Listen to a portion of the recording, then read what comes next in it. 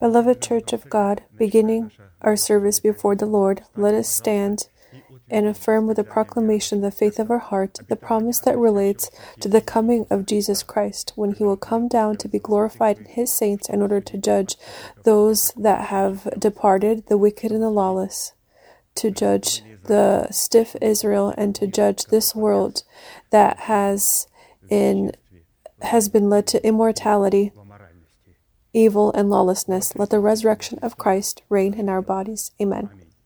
Let us bow our heads in prayer. Dear Heavenly Father, in the name of Jesus Christ, we are grateful to your holy name for this once again privilege to be in this place that your hand has outlined for the worship of your holy name. And so allow your inheritance in the name of the blood of the covenant to be lifted to heights higher than us, and to break all burden and sin that binds us. May in this service be cursed as before all the works of devil, illnesses, poverty, premature death, demonic dependencies, all forms of fears, depression, destruction, ignorance, selfishness. All of this let it depart from the tents of your holy people, and stand, Lord, on the place of your rest, you and the ark of your might.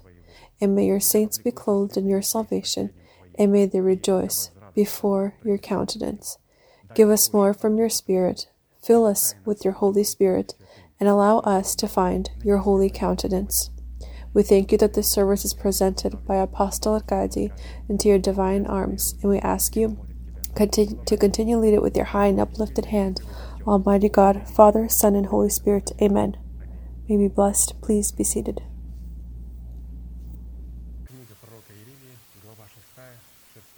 The book of Jeremiah 6:16. Thus says the Lord, stand in the ways and see, and ask for the old paths where the good way is, and walk in it, then you will find rest for your souls.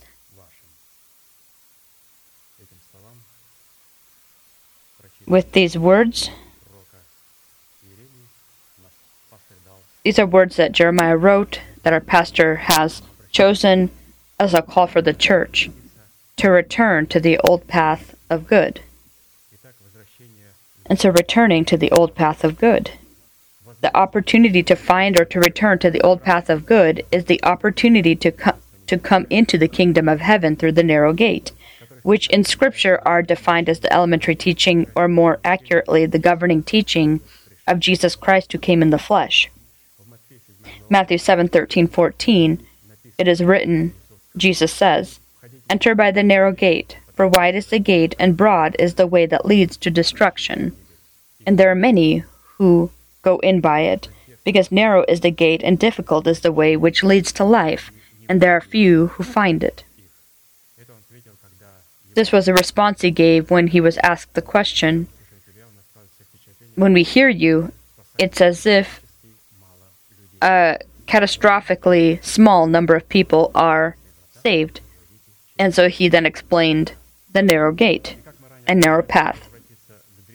And as we've noted earlier, to return to the old path of good or find the narrow gate in the teaching of Jesus Christ is not something many achieve. And this, per the many statements of Christ, means that not many who, due to their stiff neck and ignorance, will find the narrow gate in the elementary teaching of Christ, but will instead inherit eternal destruction. But those who will humble their heart before God and will become his student will be able to enter the narrow gate and walk the narrow path, which is the elementary teaching of Jesus Christ, will inherit eternal life. And so Jesus determined his true disciples based on how they reacted to his words. And so those who stumbled on his words,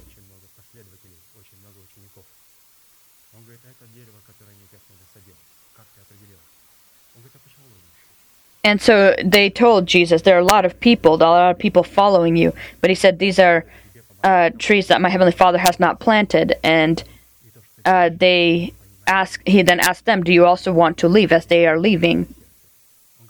And so Jesus determines who are his based on how they behave when it comes to his word. And so all those whom I have called, Jesus says, from this multitude of the called, I select my chosen. And this is based on how they will react to my truth, to the Word of God. And so as our pastor says, the way we treat the Word, you can't have the Word of God without the teaching of Jesus Christ. You can't enter through the narrow gates without the teaching of Christ. To enter through the narrow gate, you need to leave something, you need to agree something, you need to follow someone, and you need to do something. And all of this you can find in the Word of God, in the body of Christ. As a basis for a study of the old path of good, we turn to the words of Apostle Paul, who by the mercy and inspiration of the Holy Spirit was successfully able to in short and exact definitions explain the consistency of the order that exists in the teaching of Christ. And our pastor has presented this place of Scripture, Hebrews 6, 1 through 2, in a more elaborated format based on how the original states it or shows it. And so one, of course, who is inspired by the Holy Spirit can only be able to elaborate the true essence of what it is saying. Therefore, sprinkling yourself with the elementary principles of Christ and clothing yourself with the armor of light, which consists in the rule of this teaching, we will build ourselves into a house of God, because it is not possible to lay again the foundation of repentance from dead works and of faith toward God, of the doctrine of baptisms, of laying on of the hands, of the resurrection of the dead, and of eternal judgment. And so this is what you need to sprinkle yourself with, so that the priest can sprinkle you. You need to first have built the tabernacle and have all of the possessions of the tabernacle in their correct place, their proper place. And then you need to hallow all these things. You need to consecrate all these things. And then was the Lord able to work with the high priest in the tabernacle. The Word of God does all of this. The teaching of Jesus Christ does all of this. And if we look in the translation, translation as it is in the Bible, is Hebrews 6, 1 through 2, that it says, leaving the elementary teachings of Christ. And so the semantics, the words, unfortunately the lawless and the wicked, they understand these places of Scripture incorrectly and interpret them incorrectly. But if you say leaving, where it says in the Bible, love, the pure milk of the Word, by which you are able to grow into salvation. And you could have said that they could have written it, put away or leave, or you could say leave the pure milk of the Word, going on to perfection or going on to maturity.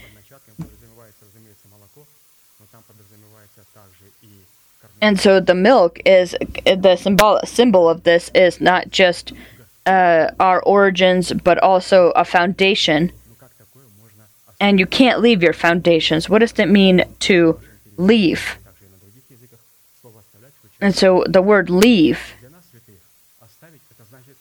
is to leave with ourself, to put into our foundation, to use as a material for building.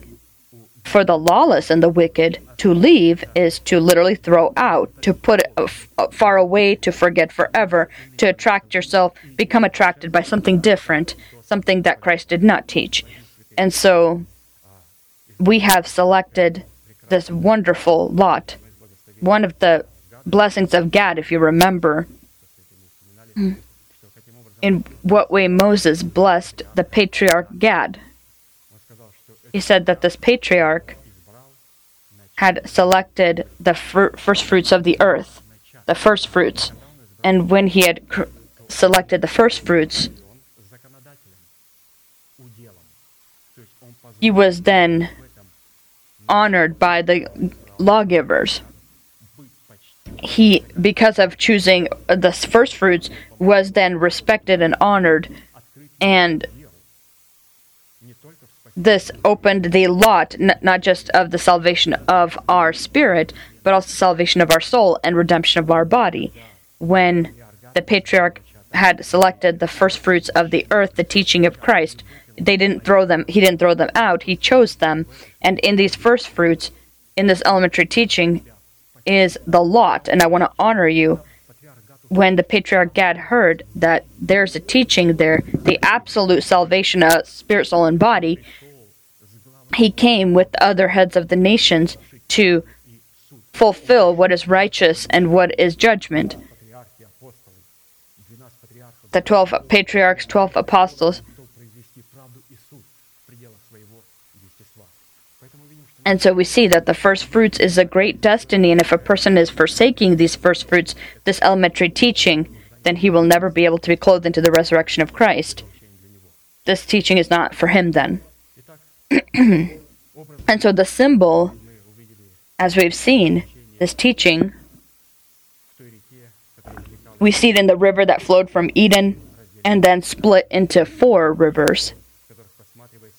This is the elementary teaching of Christ, each of which has a trinity having various functions, which altogether make up 12 functions. You see where the Lord placed his first fruits in his fundamental teaching. He placed it in the very first book, in the book of Genesis. He had shown this, and he showed that Adam needed to collaborate with this so that he can yield blessing and not curses. As in the time of tithes, we were reading, our pastor explained when we experience shipwreck, we don't obey the word of God, we don't collaborate. Our heart that is cleansed from dead works, with a good conscience is cleansed from dead works, with the word of God. We don't collaborate the two.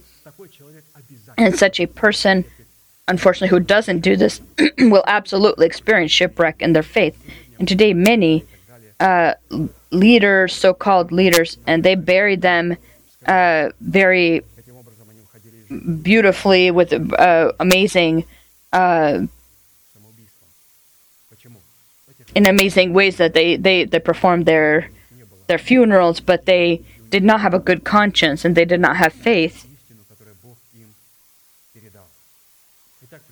Studying the doctrine of baptisms, we note that they are one, in the essence that all 3 forms of baptism submerge us into the death of the Lord Jesus, but fulfill different functions.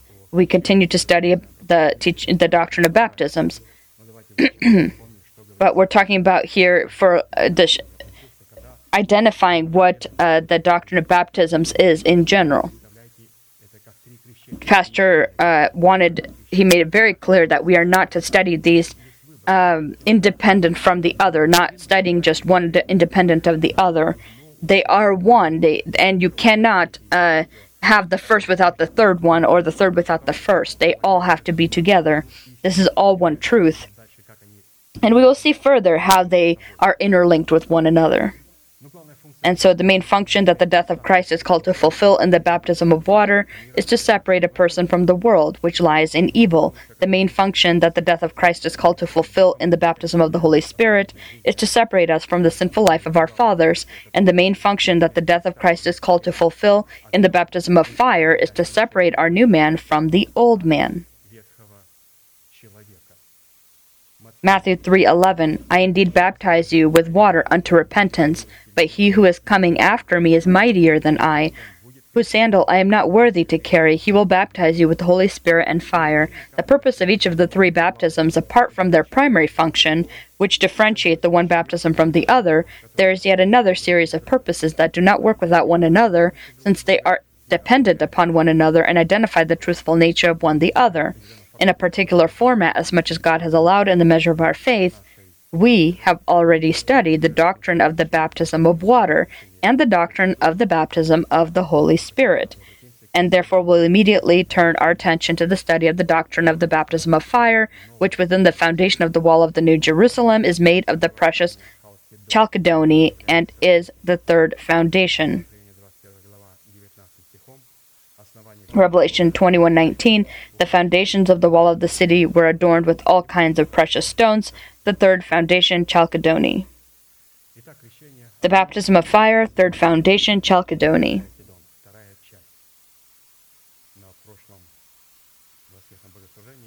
In the previous service, we had the opportunity to study the first part of the baptism of fire, and today we will continue speaking about the second part of the baptism of fire.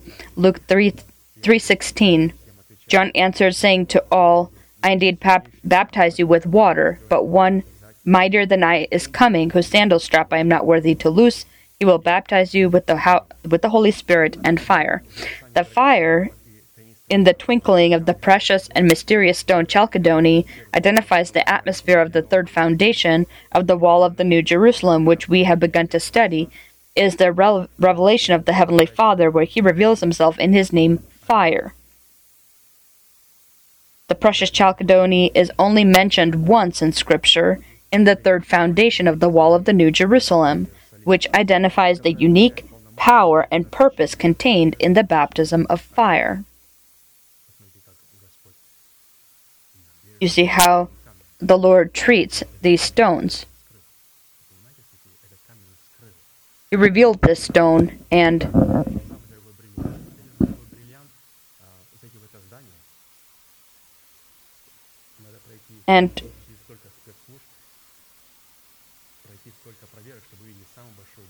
if you know, in the world, to be able to see the most beautiful or most expensive and precious of stones, you need to go through security. You need to be able to pass, and even getting into the building to see these things it's very restricted and requires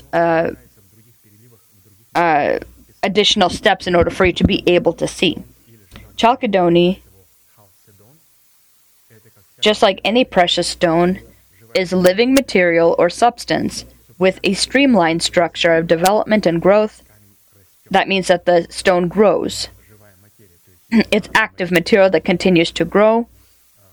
There are some that do not, but this is a type that does. It's organic substance. It grows. It consists of minerals with a dense cryptocrystalline variation of quartz, able to integrate and change in appearance in similar minerals which belong to precious stones. In other words, the chalcedony can, with its program, it can come into a different stone, and because of it, the way that its crystals are, can it transform this particular stone into its own, or into its own image, or into itself, in its own appearance. In comparison to the other stones or other precious stones, this is the least studied and least understood mineral in the scientific world. They call the stone a lunar stone, carnelian, sardonyx, or sarder. However, the most fascinating and mysterious thing about the chalcedony is the fact that all of the subsequent foundations in the wall of the New Jerusalem are variations of chalcedony. This once more confirms the truth that the doctrine of baptisms is the root system from which the tree of life grows, or upon which the entire infrastructure of the kingdom of heaven is built within man. And so, according to this crystal, the Lord determines our relationship with Him in the baptism of fire. When you hear people make statements that at least if I can get to the porch or the threshold of heaven, I'll be happy. Or at least if I can speak in tongues, this guarantees my rapture, or that I'll be saved. And so chalcedony, these are people who understand what the essence of the baptism of water, Holy Spirit, and fire are.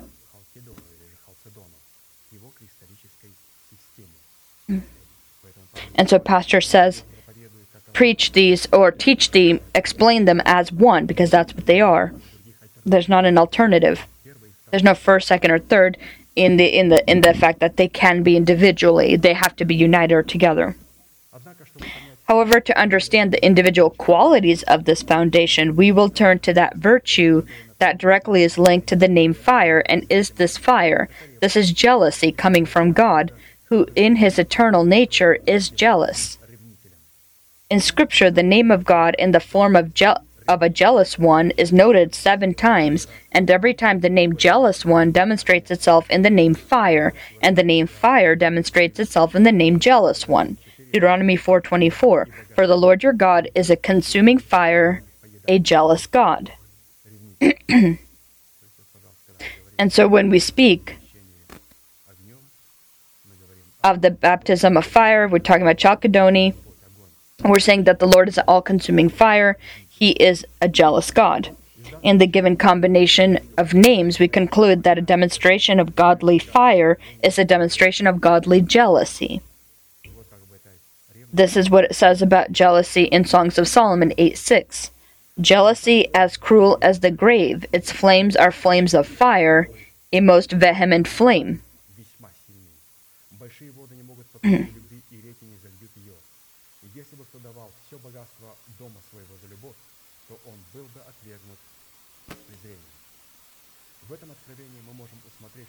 In this revelation, we can see that God's jealousy, demonstrated in a significantly strong flame, identifies a significantly strong level of God's love agape. And so how do we determine the Lord's strong love for us? Is because of his strong jealousy for us, for his church. Exodus 34:12-16. Take heed to yourself, lest you make a covenant with the inhabitants of the land where you are going, lest it be a snare in your midst. But you shall destroy their altars, break their sacred pillars, and cut down their wooden images. For you shall worship no other God, for the Lord, whose name is jealous, is a jealous God. Lest you make a covenant with the inhabitants of the land, and they play the harlot with their gods, and make sacrifice to their gods, and one of them invites you, and you eat of the sacrifice, and you take of his daughters for your sons, and his daughters play the harlot with their gods, and make your sons play the harlot with their gods.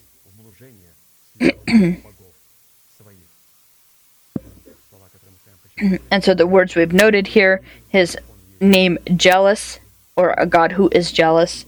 Practically all 10 commandments were called to honor and stand guard of this wonderful and fearful name of God, so that it by the abilities of its jealousy demonstrated in fire could protect Israel and devour the enemy who rises up against them.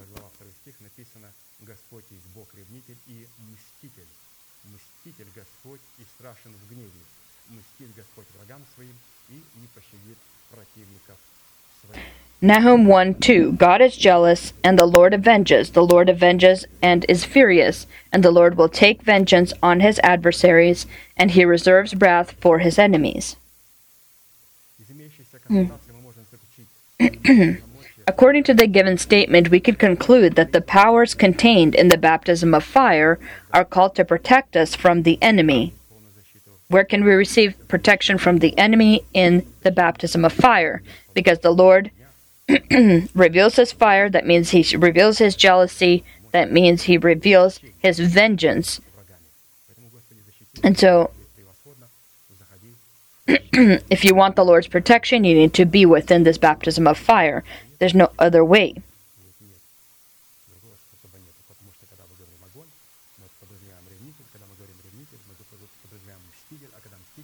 And so when we're referring to someone who is an avenger, then he is one who is jealous. He is our protector.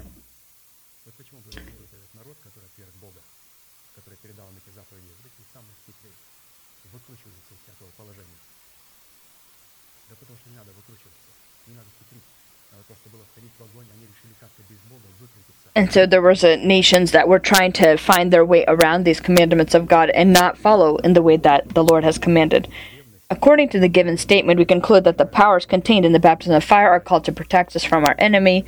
With this, we need to consider that God, being a jealous God, demonstrated in a consuming fire, does not show partiality, which is why he comes to our defense and the defense of every person who behaves righteously. Acts 10:34-35. Then Peter opened his mouth and said, "In truth, I perceive that God shows no partiality, but in every nation whoever fears him and works righteousness is accepted by him."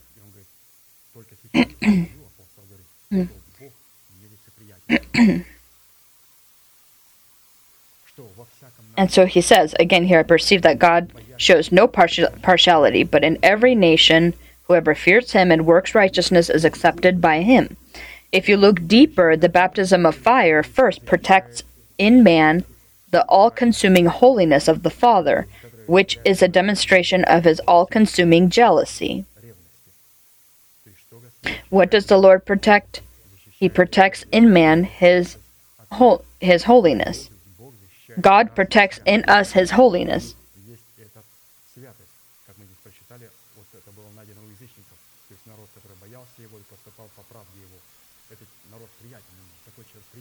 And so one who has this all-consuming jealousy inside of him is acceptable, is pleasant to God. God favors them. The Lord is not required to protect us. The Lord protects one thing, his holiness in man. And so if you say, I'm a of the Pentecost congregation, I speak in tongues, I'm baptized in water. If you don't have holiness in yourself, then likely this person can be blotted out of the book of life. And so what again does the Lord protect? What does he defend? His holiness inside of us. And when a person does not demonstrate works of holiness, you need to go from the fruits of justification that we not by our actions or our words, because we're originating from God, so that we can grow the fruits of righteousness, where we can, in our actions and our words, will be able to demonstrate God's holiness. Holiness that's produced in fruits of righteousness. It's demonstrated and produced in fruits of righteousness. And so when a person does not produce the fruits of holiness, then God, by the power of his all-consuming fire, blots out the name of this person from the book of life and destroys him with the fire of his jealousy. And so it's necessary to produce fruits of holiness or justification. Where a person in the covenant of salt begins to demonstrate holiness, it will protect us from our enemies. Joshua 24:19-20. But Joshua said to the people, you cannot serve the Lord, for he is a holy God. He is a jealous God. He will not forgive your transgressions nor your sins. If you forsake the Lord and serve foreign gods, then he will turn and do you harm and consume you after he has done you good. And so after in the baptism of water he did good to me, I found favor in his sight, and now, and so if you have received, as Mary said, if I found favor in your sight,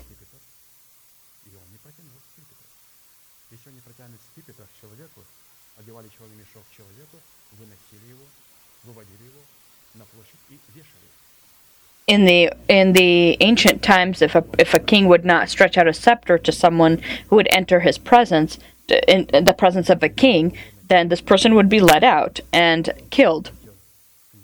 But in Esther's case, if you remember, the king stretched out a scepter to her, and so she found favor in his sight, and so we find favor in the sight of the king, and in the same way. Therefore, it is specifically God's nature, his flaming and all-consuming jealousy, reflected in the precious chalcedony, that demonstrates the qualities of the third foundation of the wall of the New Jerusalem. But to understand the individual quality of jealousy, identifying the character of this foundation, we will look at the name that is written upon this foundation and the name given to this foundation. This is because specifically the name of the apostle is what identifies the virtue and nature of the chalcedony, which within this foundation represents the jealousy of God. At the same time, the foundation itself, made of chalcedony, identifies work which God does by the power contained in his name.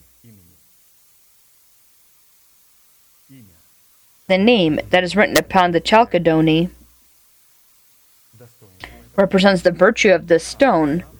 Chalcedony itself represents the work that God does using the powers that are contained in the name that are upon the stone. And so upon every foundation, upon every precious stone, there's a name. And we also, it's not just Simon or called Cephas or James, son of Zebedee. For us to be able to keep our salvation, we need to be given a white stone. And why? So that upon it would be a new name. It turns out that it's not just apostles or patriarchs are written upon stones. There's also a stone where I will be written.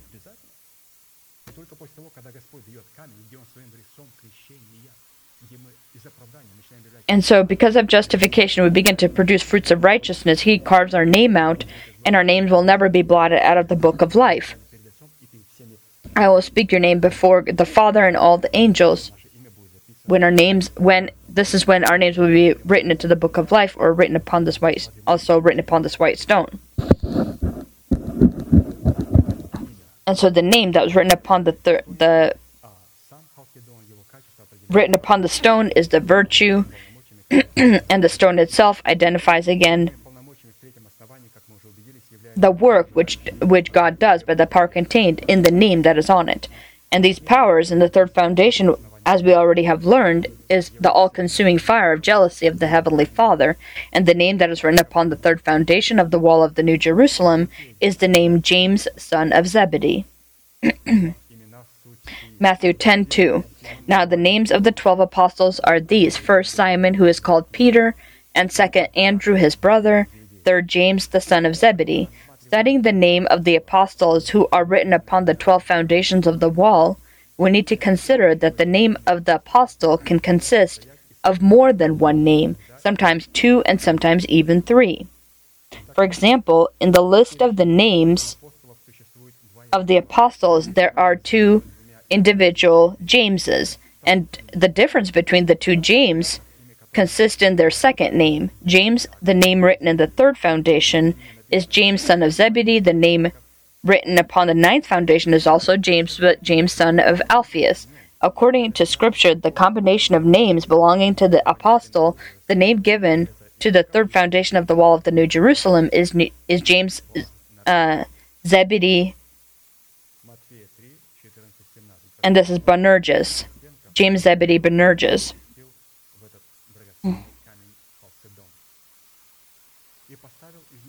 Mark 3:14 through 17. Then he appointed 12 that they might be with him, and that he might send them out to preach, and to have power to heal sickness, and to cast out demons. Simon, to whom he gave the name Peter, James the son of Zebedee, and John the brother of James, to whom he gave the name Boanerges, that is, sons of thunder. In the literal sense, the name Boanerges means son of thunder, proclaimer of the wrath of God, performer of the wrath of God, demonstrator of God's jealousy, and sons of God's fire. And so this is not just James, son of Zebedee, and his brother John. We also will have these qualities. A person who is baptized in fire. At the foundation of the name James,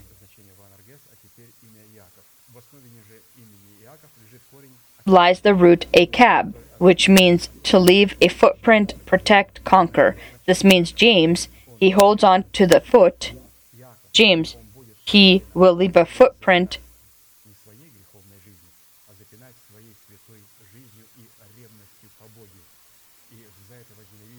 and so because of this, the religious world will hate him. And our pastor, even as a young man, had this impact on people. They immediately sensed that there was danger to their religious ways. They sensed the authority and wisdom that pastor had because he spoke the truth. It's necessary to have these qualities. If you're a child of God, you will be able to bring people to this kind of situation, bring people this kind of to bring them to as if we're a state of understanding that this is something different. And so again, James, he holds on to the foot. He will leave a footprint. He will protect. He will conquer or overcome. The name of the father of Jacob, Zebedee, in Hebrew, fisherman; in Greek, the Lord will give, or the gift of God. The combination of these two names means that it is by the means of the gift of grace that God will leave his footprint, will protect, and will uphold a victory. If you say James Zebedee,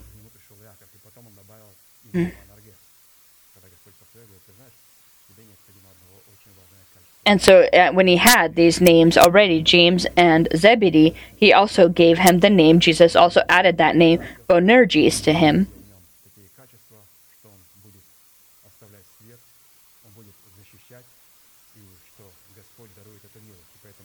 And so James, son of Zebedee, the Lord, because of his grace, will leave a footprint, will give him victory. The name of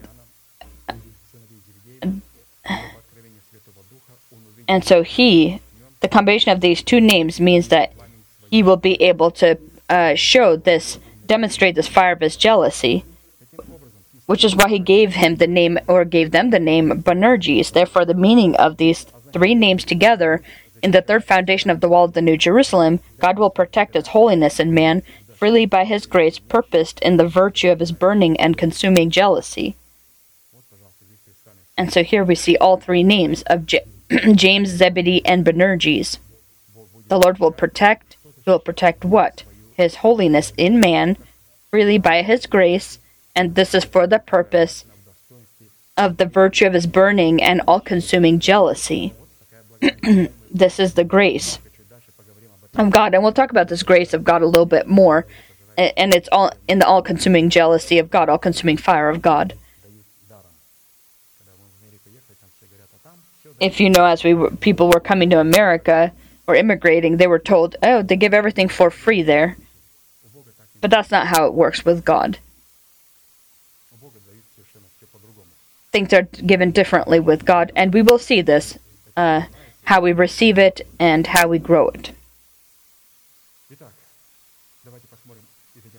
Let's identify the baptism of fire, where a person will be buried in the death of the Lord Jesus Christ. And so let's look at 7 of them, and we will stop and study the 7th in a little more in depth. Baptism of fire in the heart of man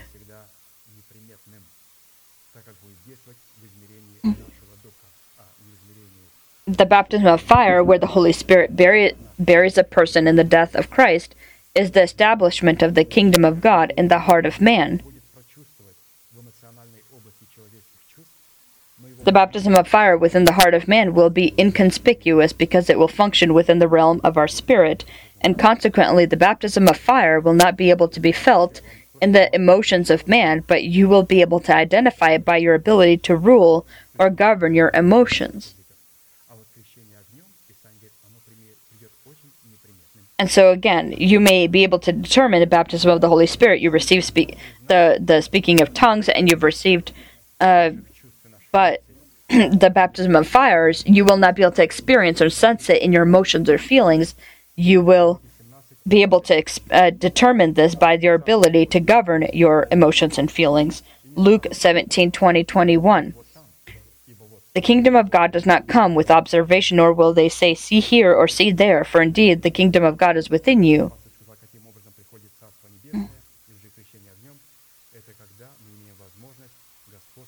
And so again, the kingdom of heaven comes, the kingdom of God, when we have the ability to rule over our emotions. It comes in a way that is not noticeable or is not visible in the physical world. Baptism of fire, where the Holy Spirit buries a person in the death of Christ, is a moment and state where a person, because of the zeal of his dedication to God, becomes a burnt offering.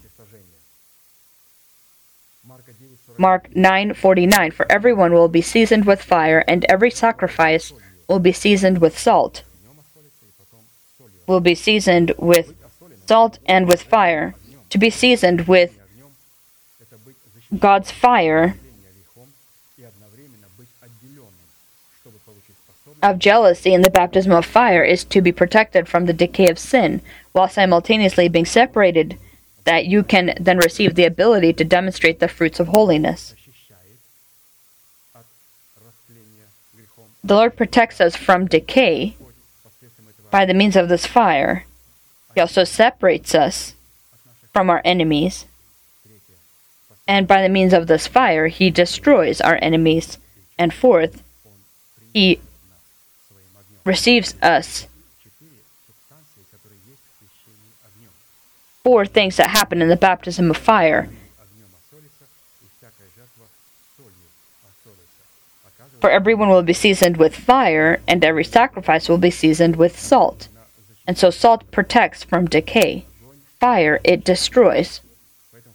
And so in the baptism of the Holy Spirit, or the water, Holy Spirit, and fire, when we receive baptism of water first, the Lord protects us with His holiness. In the baptism of the Holy Spirit, when we begin to collaborate with God in the covenant of salt, we begin to demonstrate holiness. He then begins to separate us from corruption and decay. And in the baptism of fire, He, by the means of this fire, destroys sin. And the baptism of fire finishes with the Lord coming upon us as and takes us, devours us as a burnt offering. We studied in the previous Sunday service of the cup that needs to be filled.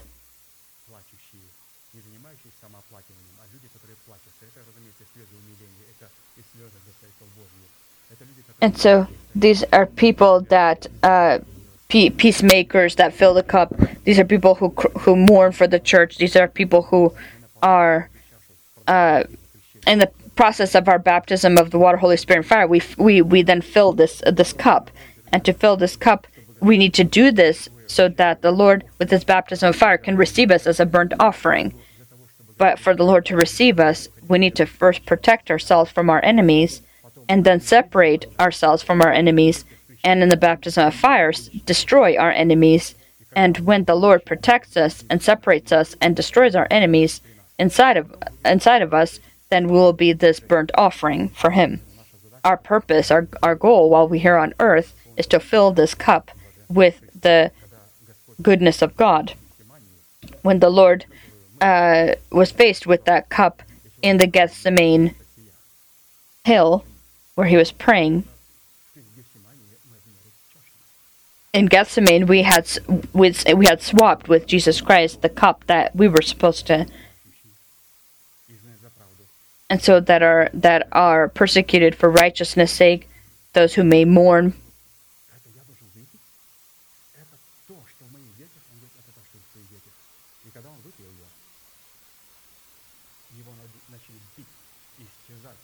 And so those things that were in us and in our children, the sins, is what He had to drink. So, and then once He did, he drank it. He began to be. He was then beaten, and as we know, and so that's why when we take part in the communion, we drink the cup. We proclaim His death till He comes, and in Gethsemane we acknowledge that we received the blessed destiny in Him in the Gethsemane mountain upon that when this destiny was swapped with ours. And so when He drank our cup, He became sin, and the Father turned His face away. And when we during communion eat the bread and take the cup, this cup, it is the destiny of Christ. And we have the right to take it into ourselves because He took our destiny, took our curses, our illnesses, our sins, our wickedness and lawlessness, and what was upon Him on the cross was our destiny. Salt is a symbolic metaphor of the Holy Spirit. We're looking at the second baptism, or the second part of the seasoning, seasoned with salt, because at first it's seasoned with fire, now it's seasoned with salt. It is a symbolic metaphor of the Holy Spirit, indicating His natural quality of holiness. That first is a demonstration of His absolute non-involvement to any appearance of sin or to sin as a whole. Second, demonstrating the acts of holiness which we see in His works, pursuing the goals and interests relating to the holiness of the Heavenly Father, due to which the Spirit of God is called the Holy Spirit. And so what is salt or holiness that present in the Holy Spirit? This is because He's not in any way involved with sin, He's not part of it, and He demonstrates works of holiness. And we receive this Holy Spirit, and we receive the salt and this fire so that we can not be separated from sin and demonstrate works of holiness. What does this holiness do? Again, it protects us so that it could separate then us from our enemies, to then destroy our enemies inside of us, to then the all-consuming fire, the glory of God, would be able to receive us, and we would become an all-consuming fire and be able to meet with Him. Therefore, identifying the word holy when it comes to the Holy Spirit, this is His eternal and natural quality and His natural state. At the same time, the word holiness, when it comes to the Holy Spirit, is His function or demonstration of His acts. When it comes to us as the children of God, the word holy members us to the family of God and literally means redeemed by God. The holiness of God, separated for God, belonging to God, taking by God into His lot, inheriting with God, belonging to the nature of God, bound by one destiny with God. And this is what it means holy. The word holiness, when it comes to us, means a demonstration in our words and actions, the holiness of God in the form of salt. And so the Lord calls us holy, and how does He demonstrate His holiness? A person does in his words and actions. Practically, a demonstration of holiness in us in the form of salt is the result of the baptism of fire in the form of the Holy Spirit, because the fire of the Holy Spirit salts a person when he comes upon him, seasons him. And so no one can be seasoned in the baptism of fire without the collaboration of the Holy Spirit. Colossians 4:5-6. Walk in wisdom toward those who are outside, redeeming the time. Let your speech always be with grace, seasoned with salt, that you may know how you ought to answer each one. And so if a person is holy and he demonstrates holiness, and so he says, may your speech always be with grace and seasoned with salt. And so the attempt to demonstrate holiness in dedicating yourself as a burnt offering without being filled with the Holy Spirit in the area of the law of grace brings to spiritual blindness, arrogance, and error.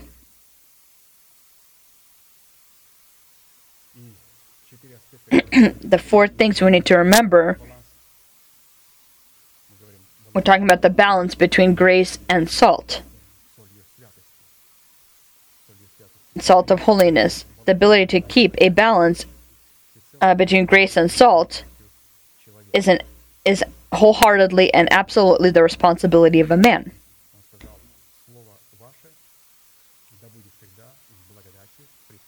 And so as it says, that you need to have your speeches, it needs to be with grace and seasoned with salt. And so when it says seasoned with salt, that doesn't mean that properly having this godly balance of this grace and the salt, not overusing it. And so this is the responsibility again of a man, to be able to do this, to keep this balance and to have these in his speech. And so you may see that there's a soup, and you can look at the example of a soup that's oversalted, or a soup that has absolutely no salt.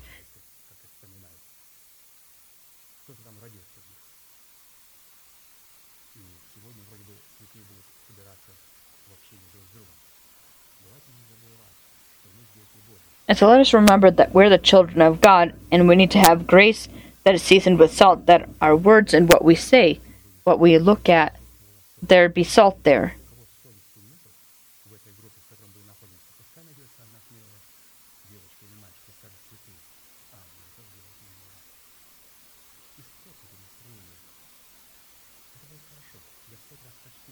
And so having a good conscience, a clean conscience, you don't participate in the things that the world participates in. And so an insufficiency of salt as well as too much of it will turn grace either to depravity or into the letter, which will kill.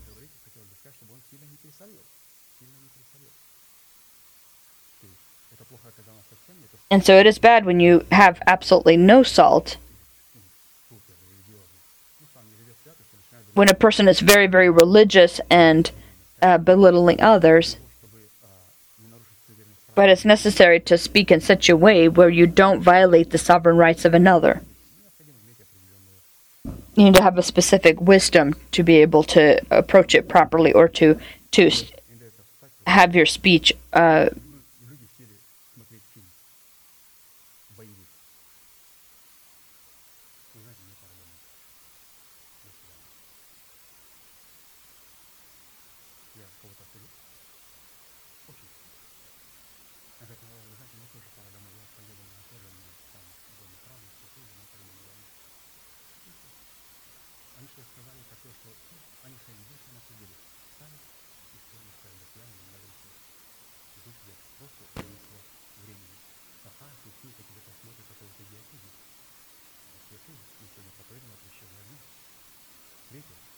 Third, it is specifically salt. We're studying the recipe of how much salt you need to have, so you're not over salt, that your speech not be over salted or under salted. It is specifically salt in the form of holiness that identifies and regulates proper relations with the grace of God, as well as the all-consuming and burning jealousy of God. And fourth, only having this salt can grace then be called grace and not a reason for depravity. And so that is what the scriptures say about salt and how you need to have a proper amount of salt. Identifying the natural essence of grace, we came to the conclusion that grace is not something abstract. Grace is a specific and unchanging law of God. Second, this is the throne of God, which the saints are called to approach. Third, this is a specific and unchanging order of the kingdom of heaven. Fourth, it is a specific teaching about the kingdom of heaven. Fifth, an identification of all that the kingdom of heaven consists of. And sixth, a specific combination of all of who God is to us and what God has done for us. And seventh is an identification of all that comes from God. And so if you come into any church and you say, and ask them, what is grace?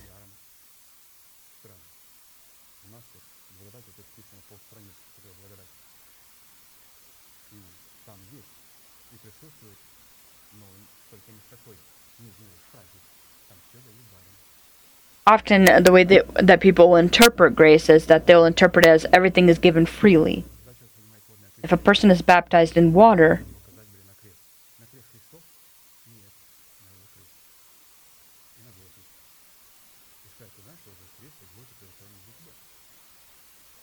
and so when a person is being baptized with water, you need to show him the cross that he will have to experience and the nails, and see if he's still willing to take the step. All of these identifications are based upon and obtained legitimately in the New Testament of God. And there are 7 laws of grace. First, the law of grace in the form of the jealousy of God. It flows from the law of Moses. The law of grace in the form of the jealousy of God is contrary to the law of Moses. It is also elevated above the law of Moses. It also cancels out the law of Moses. It also replaces the law of Moses. The law of grace in the form of the jealousy of God, it is independent of the law of Moses, and the law of grace in the form of the jealousy of God is stricter than the law of Moses. And so here's what the grace of God is. You see how clearly Pastor has clarified for us everything that grace and salt is. That grace not be in some way perverted, or the meaning of it. Baptism will not allow us to pervert the holiness of God. And so people that pervert the truth, they pervert the essence of grace. They say everything is free. Everything is given in the form of a seed, in the form of a guarantee, and it is given so that you can grow the fruits of righteousness in your life.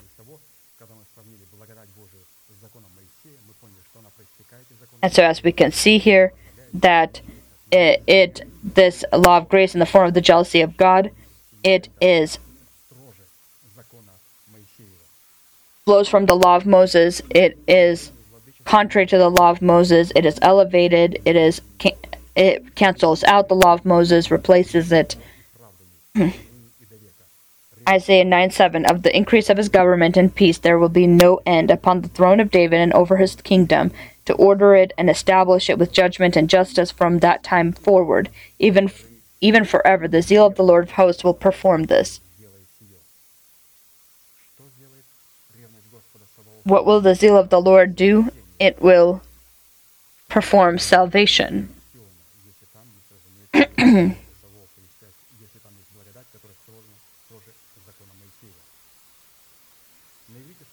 In Hebrew, the word grace demonstrates the burning jealousy of God is linked to our inheritance in Christ Jesus and comes from the verbs to provide for, to take care of, and to prepare.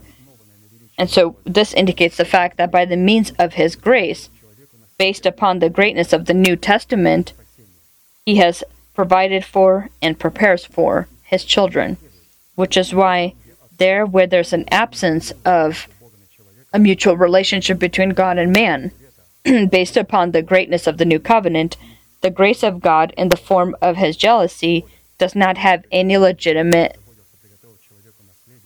field or legitimate place to be. And so again, we're talking about a contract having a mutual relationship, a mutual agreement between God and man, and not having it.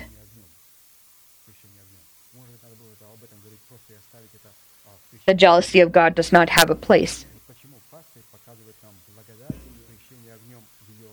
And so the Lord shows us grace in the baptism of fire in a very elaborated format, because here we find it in a finished format.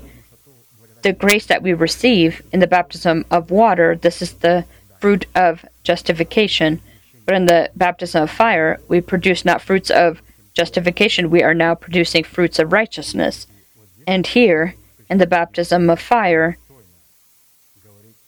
we need to speak of grace, the power that the Lord gives us for the salvation of our spirit, soul, and body, for the absolute salvation of ourselves, for the complete salvation of ourselves.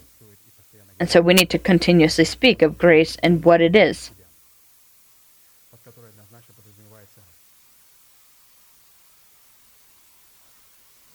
And so such a covenant a person can only make in a certain place and not where he would like to or a time that he decides or prefers. It is a specific church that where he needs to make this covenant, and he is supposed to be unified in the faith within this church if he is to make a covenant like this with God. And so he needs to be a member and a part of the common faith. And so what have we seen happen in this religious churches? Baptists have separated themselves from other congregations and denominations, and a lot of these denominations all separated themselves from one another.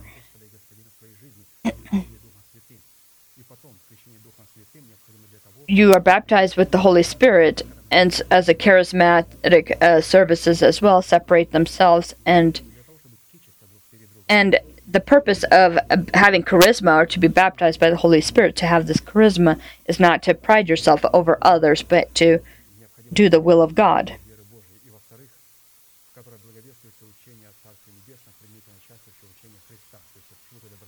And so what is this virtuous wife? This refers to the virtuous wife. He needs to be a member of a virtuous wife.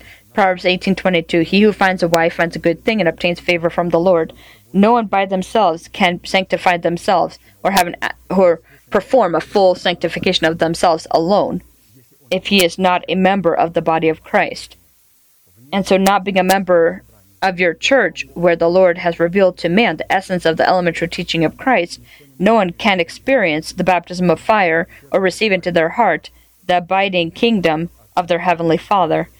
Without the Church of Christ, this is not possible. Baptism of fire, where the Holy Spirit has buried a person into the death of Christ, this is the only method by which you can know the will of God. Romans 12:1-2. I beseech you, therefore, brethren, by the mercies of God, that you present your bodies a living sacrifice, wholly acceptable to God, which is your reasonable service, and do not be conformed with the world, but be transformed by the renewing of your mind, that you may prove what is that good, acceptable, and perfect will of God. There's a big difference between the knowledge of that's in your mind, the intelligence of a man, which makes a person arrogant, and the knowledge of the heart, which actually edifies a person. Ezekiel 28:6-10. Therefore, thus is the Lord God, because you have set your heart as the heart of God, you shall die the death of the uncircumcised by the hand of aliens, for I have spoken, says the Lord God. And so we know God because of His Word and His perfect will. As students, baptism of fire, where the Holy Spirit buries a person into the death of Christ, is the fire of jealousy. There's a jealousy that's not positive, but we're talking about in the positive form jealousy. Songs of Solomon 8:6. Set me as a seal upon your heart, as a seal upon your arm, for love is as strong as death, jealousy as cruel as the grave. Its flames are fires, a most vehement flame.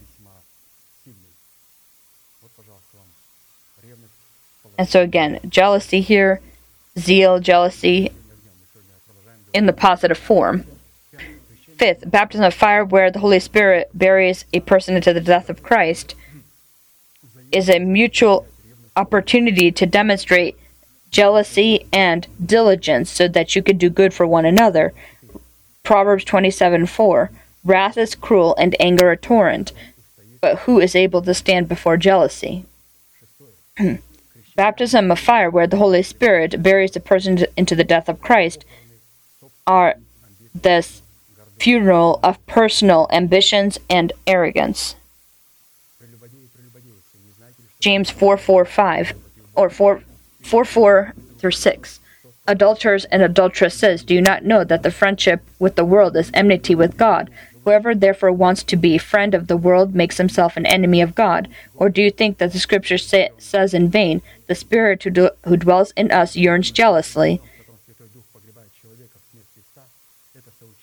And the baptism of fire, where the Holy Spirit buries a person into the death of Christ, is the participation of a person in pouring out the wrath of God, or the indignation of God, upon the nations.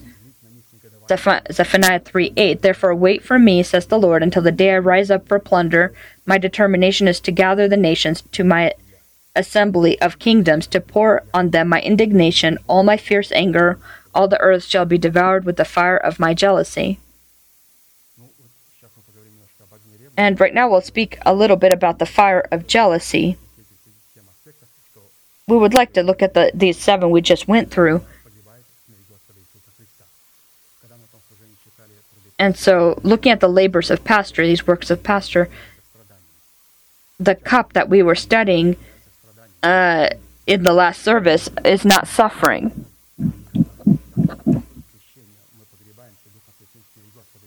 Or are not sufferings. Yes, you experience suffering, but you need to completely hear everything that is involved.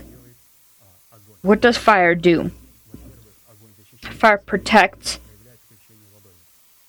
He protects us in the baptism of water. It protects us. This fire protects us from our enemy in the second phase. In the Holy Spirit, it separates us from our enemies in the baptism of the Holy Spirit. And in the baptism of fire, it destroys our enemy. And fourth, now that we've filled the cup, the Lord devours us with His holy fire. And there's no suffering there anymore. The suffering was when He protected us, separated us, when He destroyed our enemies. But when all of this has happened, He protected, separated, and destroyed my enemy. Now, the cup is filled with the character of Christ. And now, without sorrow, this is the triumphant coronation of a person, and the Lord can then devour this burnt offering. We are now received as this burnt offering and devoured with the all-consuming fire.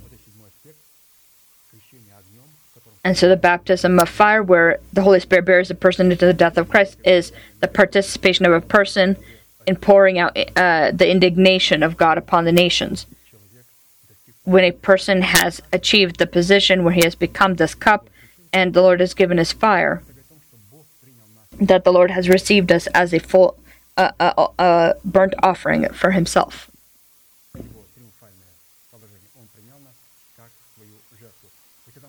And when he received us as a burnt offering for himself, now the Lord pours out his fire of jealousy through us. When he comes for his saints, he will first demonstrate himself in his saints, so that he with his saints will be able to judge the lawless and the wicked and those that are traitors to him, to judge the arrogant Jewish nation,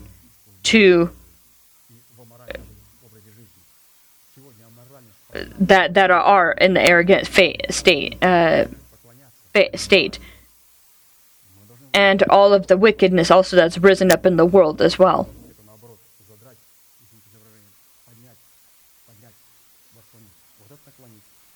And so we need to lift our heads, whereas as not lowering your head, but lift your head. And you lift your head and you say, "Come, O Lord Jesus, reveal your holiness in us and through us."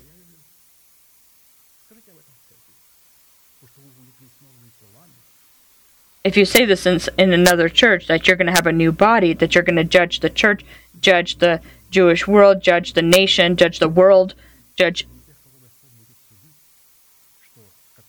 As Pastor has said, please don't forget hope. That at the door of this hope, the Lord will clothe us into the resurrection of Christ. At the door of our hope. What is this hope? This is Jesus Christ, who will come to his church. Come for his church. That he will come to take his church. And so putting on the new body is just one of the steps, one of the components.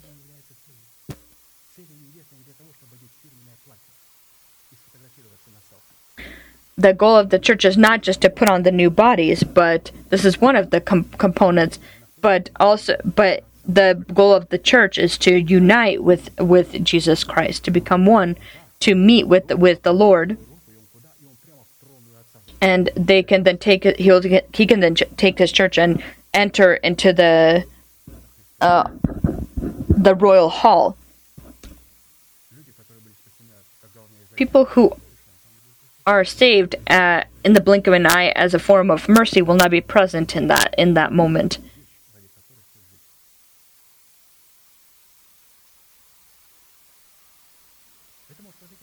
And this can happen very soon.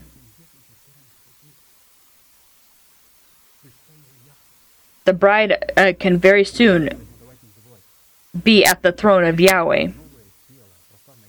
And so a new body, a glorified body, is only one of the components, again, of there are many, and this is only one.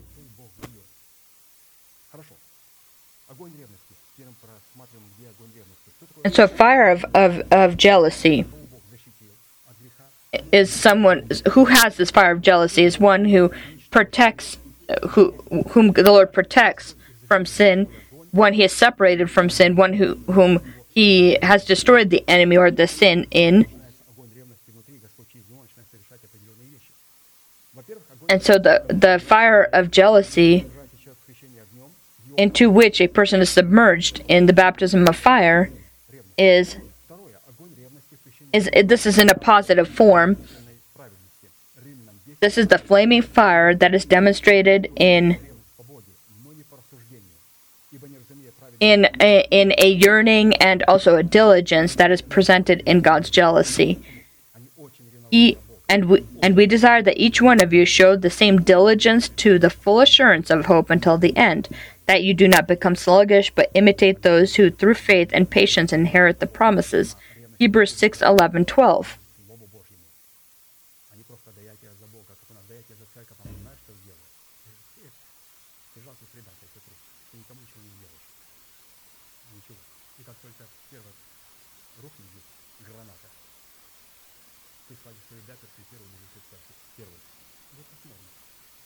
And so people sometimes will threaten or speak threats, trying to intimidate or to make afraid. And these are typically cowards that would be the first to run and flee in a situation of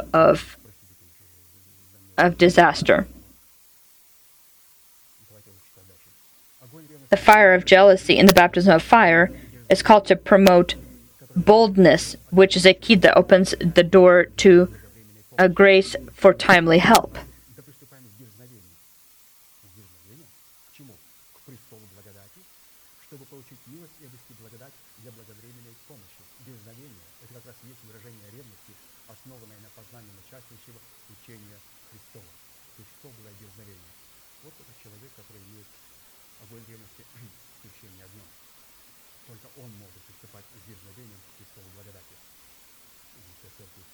Hebrews 4:16, let us therefore come boldly to the throne of grace, that we may obtain mercy and find grace to help in time of need.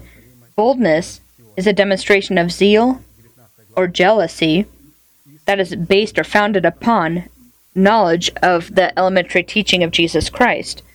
The fire of jealousy in the baptism of fire is called to separate for the chosen from remnant from Jerusalem, from the mountain of Zion. For out of Jerusalem shall go a remnant, and those who escape from Mount Zion, the zeal of the Lord of hosts will do this. 2 Kings 19:31. And so the baptism of fire separates from sin, then condemns and separates us from sin, destroys the sin, and then this fire of God closes us and devours us as a burnt offering. The fire of jealousy in the baptism of fire is called to distribute the roles and responsibilities in the body of Christ. Then there appeared to them divided tongues as of fire, and one sat upon each of them. Acts 2:3. The fire of jealousy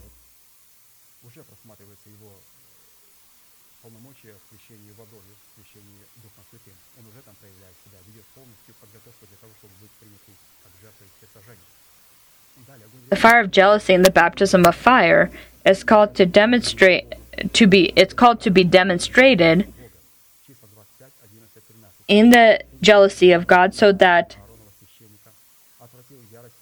the wrath of God can be turned away.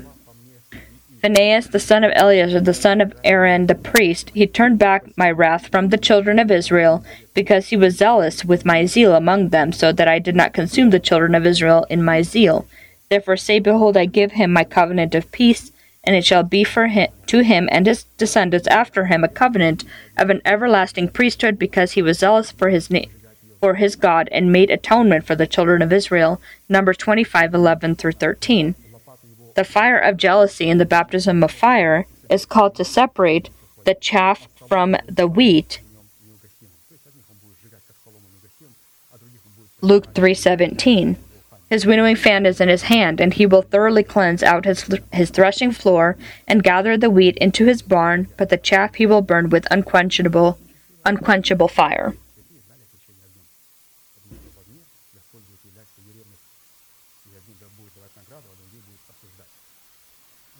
The fire of jealousy in the baptism of fire will promote victory over the beast, over his image, and over his mark. Revelations 15:2, and I saw something like a sea of glass mingled with fire, and those who have the victory over the beast, over his image, and over his mark, and over the number of his name, standing on the sea of glass, having harps of God. For the saved, the fire of jealousy in the baptism of fire is called to burn and devour all thorns and briars that try to choke the kingdom of heaven within us. Isaiah 10:17. So the light of Israel will be for a fire, and his Holy One for a flame. It will burn and devour his thorns, and his briars in one day. The fire of jealousy in the baptism of fire is called to lead a person to limitless rule over the world and the throne of David, and upon the throne of David. Isaiah 9:7, of the increase of his government and peace there will be no end upon the throne of David and over his kingdom, to order it and establish it with judgment and justice from that time forward, even forever. The zeal of the Lord of hosts will perform this.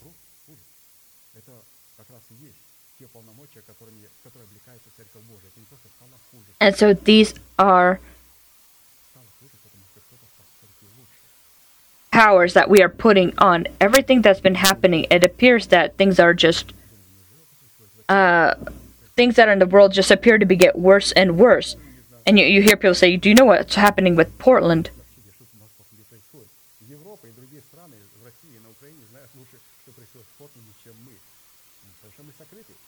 And the reason that we are protected and we're in the ark. The more that we put on and clothe ourselves into this glory, there will be things like this in the world. The angel took the censer, filled it with fire from the altar, and threw it to the earth, and there were noises, thunderings, lightnings, and an earthquake. The fire of jealousy in the baptism of fire is called to be demonstrated in humility before the will of God. Or do you think that the scriptures say in vain, the Spirit who dwells in us yearns jealously, but he gives more grace, therefore he says, God resists the proud, but gives grace to the humble. James 4:5-6. The fire of jealousy in the baptism of fire is called to confront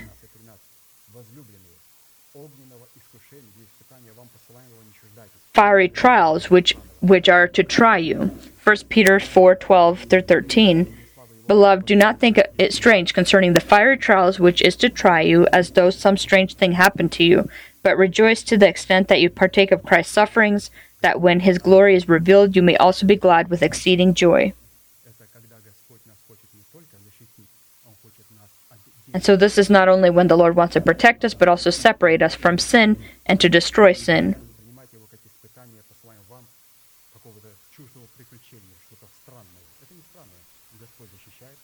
And so the Lord protects us, the Lord separates us from sin, and he destroys sin in us, and he then takes and receives us as an offering, a burnt offering. And finally, the fire of jealousy in the baptism of fire is called to be demonstrated in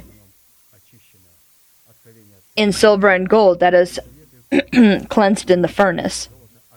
Revelations 3:18, I counsel you to buy from me gold refined in the fire, that you may be rich, and white garments, that you may be clothed, that the shame of your nakedness may not be revealed, and anoint your eyes with the eye salve, that you may see.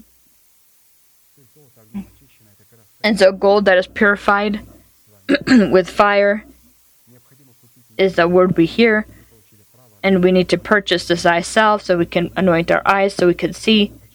What do we need to become free of? To see the power we have in Jesus Christ. Today we talked about the baptism of fire. And I want to pray right now, and I ask and call to the altar all those who have heard the call in this baptism of fire. It's important to understand the four things that the Lord does in his fire. He first protects us. He then separates us. And so if we have certain sins, lusts that continue to bother us, the Lord says, allow the Lord's fire to work. God wants this fire of his to work. And after that, he separates this enemy. He'll be able to destroy our enemy. And after he has destroyed our enemy, he will be able to receive us as a burnt offering to himself. We will wait for every holy person who wants to receive this protection, wants to separate from sin, and become this offering to him.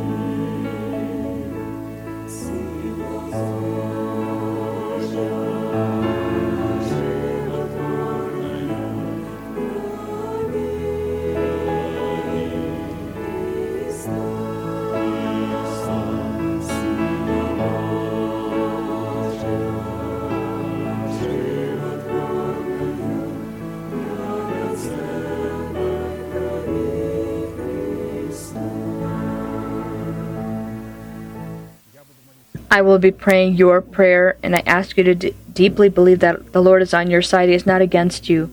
He has loved you with an eternal love. He has given you the work of His redemption.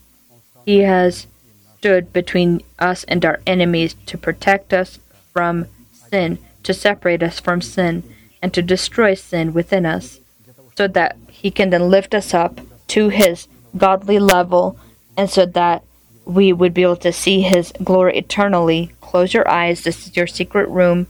Lift your hands to heaven. This is a sign that your hands are without doubt or wrath. Pray together with me.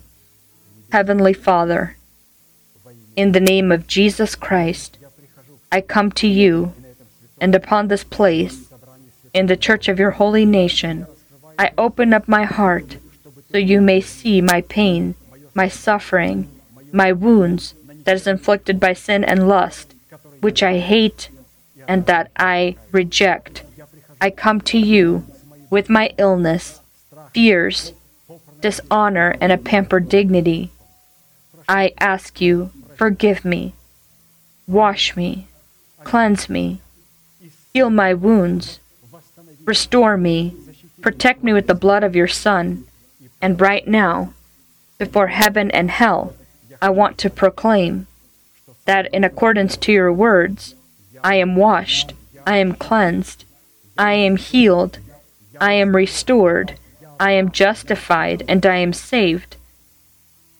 Your sins are forgiven and your trespasses in the name of Jesus Christ. May the Lord bless you. May He look upon you with His great face and show you mercy and give you peace. May thousands and 10,000s attempt to come near you, but they will not touch you. May upon you the blessings of the ancient mountains and everlasting hills. May, with noise, the stronghold of death be thrusted out into hell, and may the stronghold of life take its place, and may this be upon you and your children, and the nation shall say, Amen.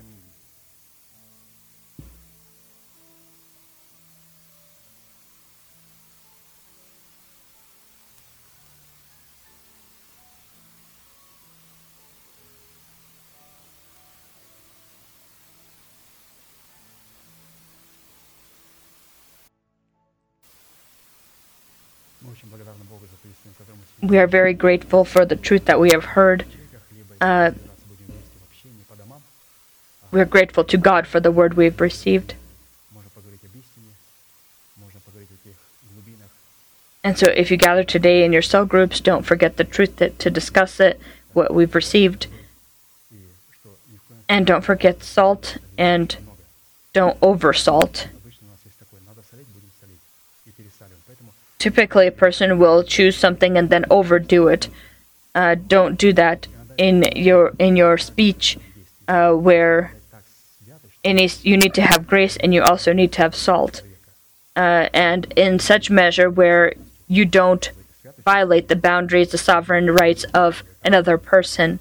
You don't want to push person away from God, but and for this reason you need to have grace and also some holiness. That is some salt. This will attract people to the Lord. Let us finish with our manifestation. Now to Him who is able to keep you from stumbling and to present you faultless before the presence of His glory with exceeding joy, to God our Savior, who alone is wise, be glory and majesty, dominion and power, both now and forever. Amen.